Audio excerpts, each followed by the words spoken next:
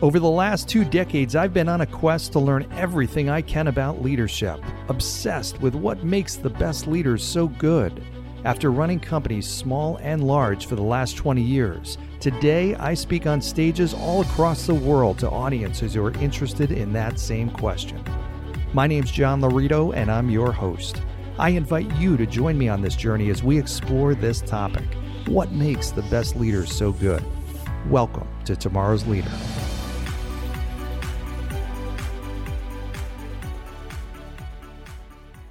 All right, welcome to today's episode of Tomorrow's Leader, where we dive deep on all things leader-related, related to leading yourself and leading others. I'm John Laurito, your host today and every day.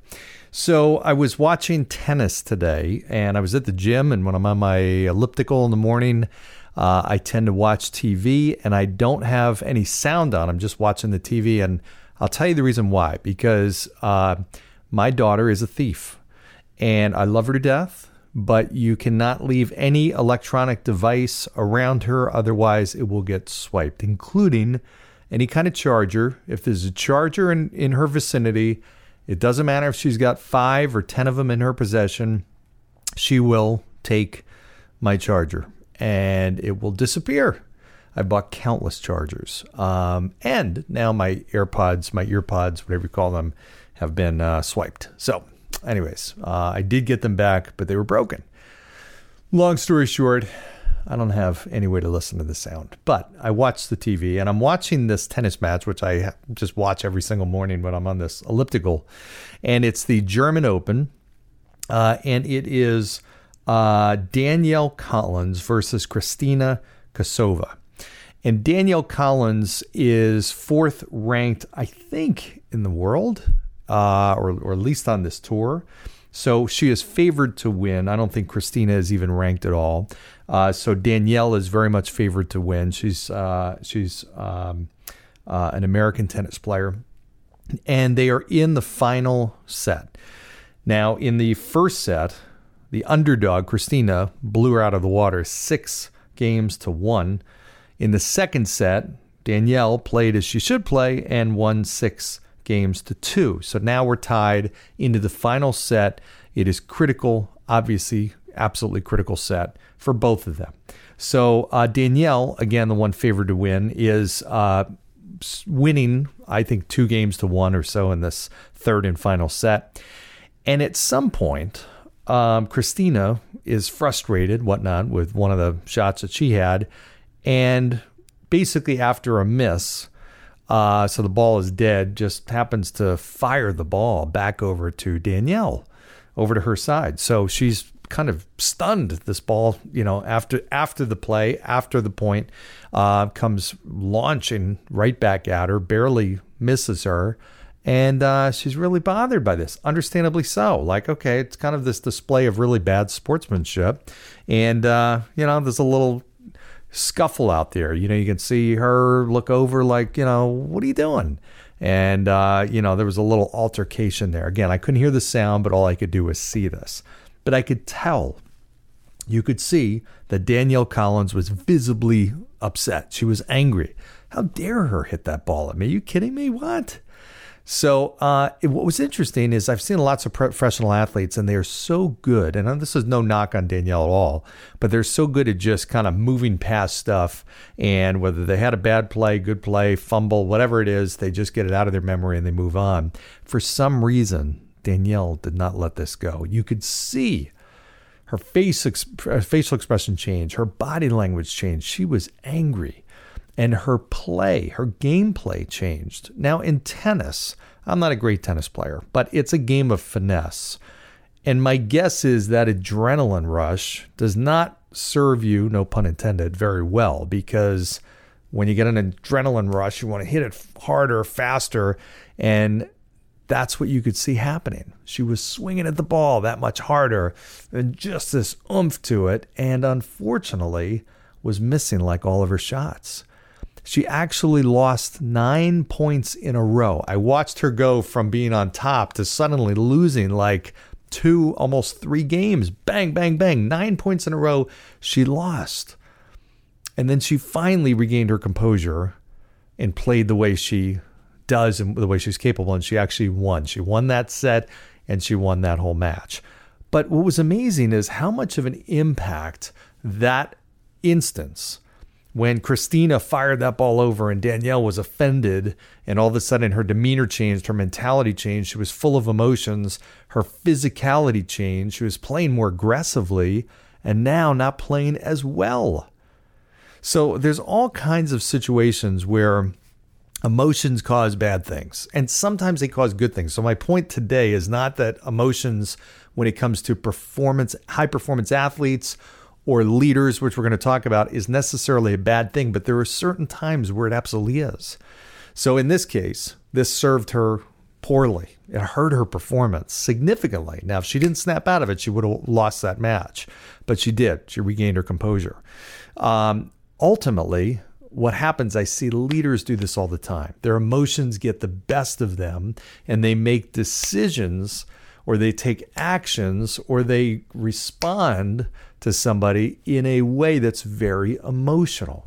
And it's interesting. I saw an interaction between a leader and an individual, and this individual in a group setting was kind of firing questions at this leader. And it was, it was definitely sharply, aimed questions. It was not a positive stream of questions. And this leader did an excellent job of staying unemotional. And the outcome of it was very positive. Everybody actually in the group felt positive about that interaction. And a big part of that was the credit to the leader for how he handled that. He didn't let himself get emotional, which I'm sitting there listening to it and I'm kind of getting, frustrated and angry just listening to this line of questioning. But that's the key. Great leaders have the ability. It's almost like they're fighter pilots where they just keep their calm, they're cool, they're collected under the most sometimes intense situations because they know that that's how they're going to perform best. That's how they're going to respond best. It's how they're going to make the best decisions. That's how they're going to ultimately lead most effectively. And just think for a minute, think about the worst decision you've made. Think about maybe recently, maybe it was a long time ago, maybe it was a financial decision, it was a business decision, it was a life decision, whatever it is. Think about the worst decision that you've made. And one thing I can almost guarantee is what was part of that decision was emotions in some way or form. Now, it doesn't even need to be negative emotions because we know or we can guess that if I'm depressed or sad or frustrated or anxious or angry and I make a decision, it's probably not going to be the best decision. But on the other side, if I have extreme positive emotions, it's the same way. If I'm overly confident, if I'm euphoric, if I'm idyllic, if I'm just looking at life, overly optimistically, I can potentially make a bad decision. So one of the most critical things is being self-aware and understanding. And it starts sometimes just with questioning yourself and saying, okay, what emotions am I feeling right now? Being conscious of it. And actually you can write them down. Okay, here's how I'm feeling. And ask yourself, okay, if I didn't have these emotions, what decision would I be making? What action would I be taking? Very, very valuable exercise. We talked about this in a prior episode, which you can go back to, where we talked about how to make great decisions, and this was one of the ways. But let's talk about other situations where emotions actually can help your leadership. Because one of the things that I found was, as a new leader, I felt like I could not express emotion. And the reason why is I felt like it made me seem more vulnerable, or it made me seem weaker. It made me seem, I just felt like I had to put this persona on that was this emotionless, stoic, almost a robot. And that was how I led for the first probably year or 2 years. It wasn't me. I don't know who this guy was, but it was somebody who I felt like I needed to be. And it was amazing because ultimately what I found is that didn't work. It worked for a short period of time. But in terms of building long-term followers, they don't want a robot. They don't want to identify as somebody who has no feelings or expresses emotion. As a leader, you have to. And it's actually okay for a leader sometimes to express a lot of emotion. I think about another sports example. I think about the Masters tournament in golf, one of the most coveted tournaments and victories a professional golfer could have. One of the four major tournaments. And the Masters is one of the toughest and pretty much the pinnacle of all the professional golf tournaments. Well, you think about the different people that have won this year, and credit to, and I think I'm saying his name right, Hideki Matsuyama, the first Japanese professional golfer to win the Masters tournament, to win in any majors tournament. Unbelievable. And he was phenomenal. He was like flawless.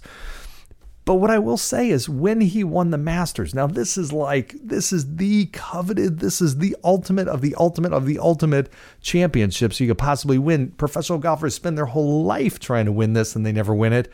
And here this guy won it at a young age too, first from his country to win this.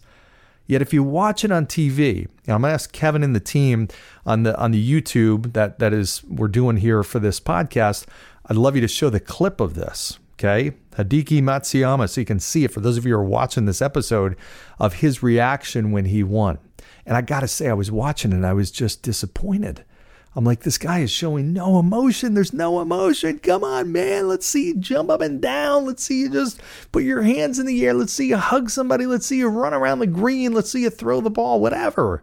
So you throw your club up in the air, whatever. Just show some emotion so we can experience that with you. But instead, it was totally expressionless face. He was stoic. It was as if he just sunk a putt in a miniature golf, sixth hole of miniature golf. It didn't make any sense. And I could not help but feel disappointed. You contrast that, and that's not to take away from Hideki's phenomenal performance. But you contrast that with Phil Mickelson winning the Masters in 2010. Unbelievably emotional. You look at Tiger Woods winning in 2019 after all of his injuries and this unbelievable comeback, both personally and professionally. And he was just a mess emotionally and excited and tears. You look at another person, Dustin Johnson. Dustin Johnson is one of the most stoic, unemotional professional golfers. He's liked, very well liked.